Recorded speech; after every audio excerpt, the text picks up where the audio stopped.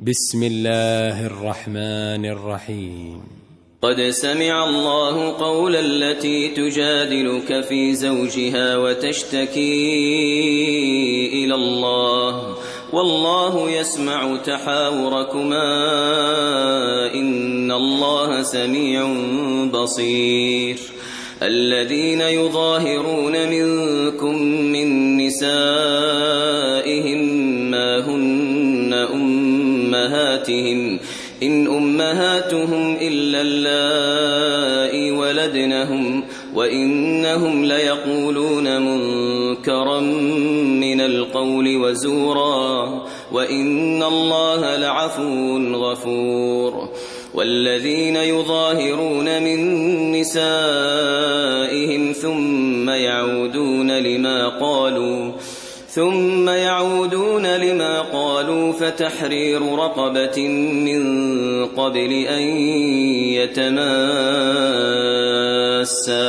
ذلكم توعظون به والله بما تعملون خبير. فمن لم يجد فصيام شهرين متتابعين من قبل أن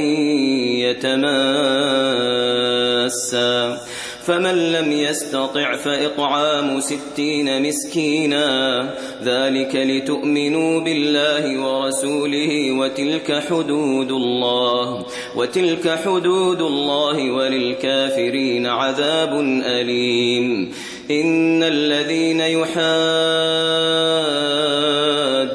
الله ورسوله كبتوا كما كبت الذين من قبلهم وقد أنزلنا آيات بينات وللكافرين عذاب مهين. يوم يبعثهم الله جميعا فينبئهم بما عملوا أحصاه الله ونسوه والله على كل شيء شهيد. ألم تر أن الله يعلم ما في السماوات وما في الأرض ما يكون من نجوى 3 إلا هو رابعهم ولا 5 إلا هو سادسهم ولا أدنى من ذلك ولا أكثر إلا هو معهم أينما كانوا ثم ينبئهم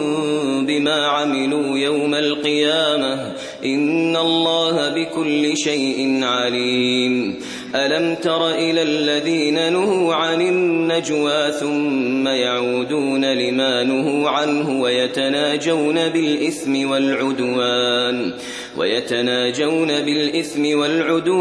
ومعصية الرسول وإذا جاءوك حيوك بما لم يحيك به الله ويقولون في أنفسهم لولا يعذبنا الله بما نقول حسبهم جهنم يصلونها فبئس المصير. يا أيها الذين آمنوا إذا تناجيتم فلا تتناجوا بالإثم والعدوان ومعصية الرسول وتناجوا بالبر والتقوى واتقوا الله الذي إليه تحشرون. إنما النجوى من الشيطان ليحزن الذين آمنوا وليس بضارهم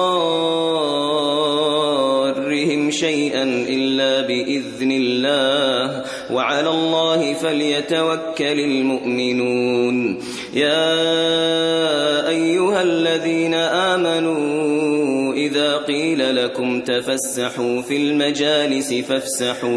فافسحوا يفسح الله لكم وإذا قيل انشزوا فانشزوا يرفع الله الذين آمنوا منكم والذين أوتوا العلم درجات والله بما تعملون خبير. يا أيها الذين آمنوا إذا ناجيتم الرسول فقدموا بين يدي نجواكم صدقة ذلك خير لكم وأطهر فإن لم تجدوا فإن الله غفور رحيم أأشفقتم أن تقدموا بين يدي نجواكم صدقات فإذ لم تفعلوا وتاب الله عليكم فأقيموا الصلاة وآتوا الزكاة وأطيعوا الله ورسوله والله خبير بما تعملون ألم تر إلى الذين تولوا قوما غضب الله عليهم ما هم منكم ولا منهم ويحلفون على الكذب وهم يعلمون أعد الله لهم عذابا شديدا إنهم ساء ما كانوا يعملون اتخذوا أيمانهم جنة فصدوا عن سبيل الله فلهم عذاب مهين لن تغني عنهم أموالهم ولا أولادهم من الله شيئا أولئك أصحاب النار هم فيها خالدون يوم يبعثهم الله جميعا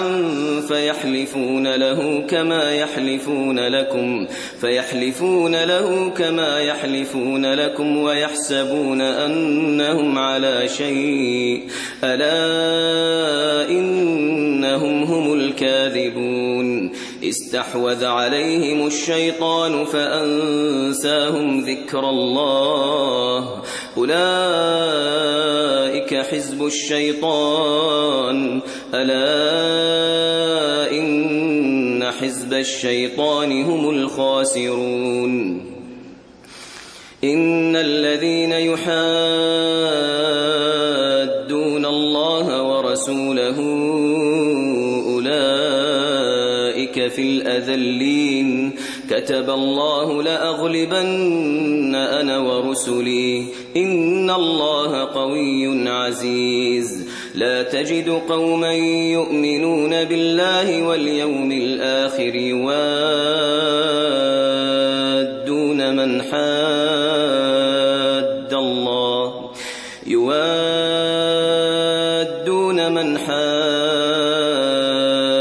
الله ورسوله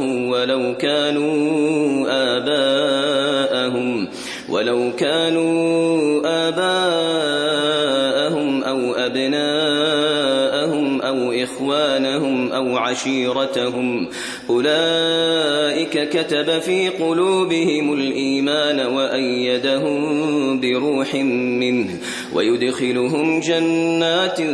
تجري من تحتها الأنهار خالدين فيها رضي الله عنهم ورضوا عنه أولئك حزب الله ألا إن حزب الله هم المفلحون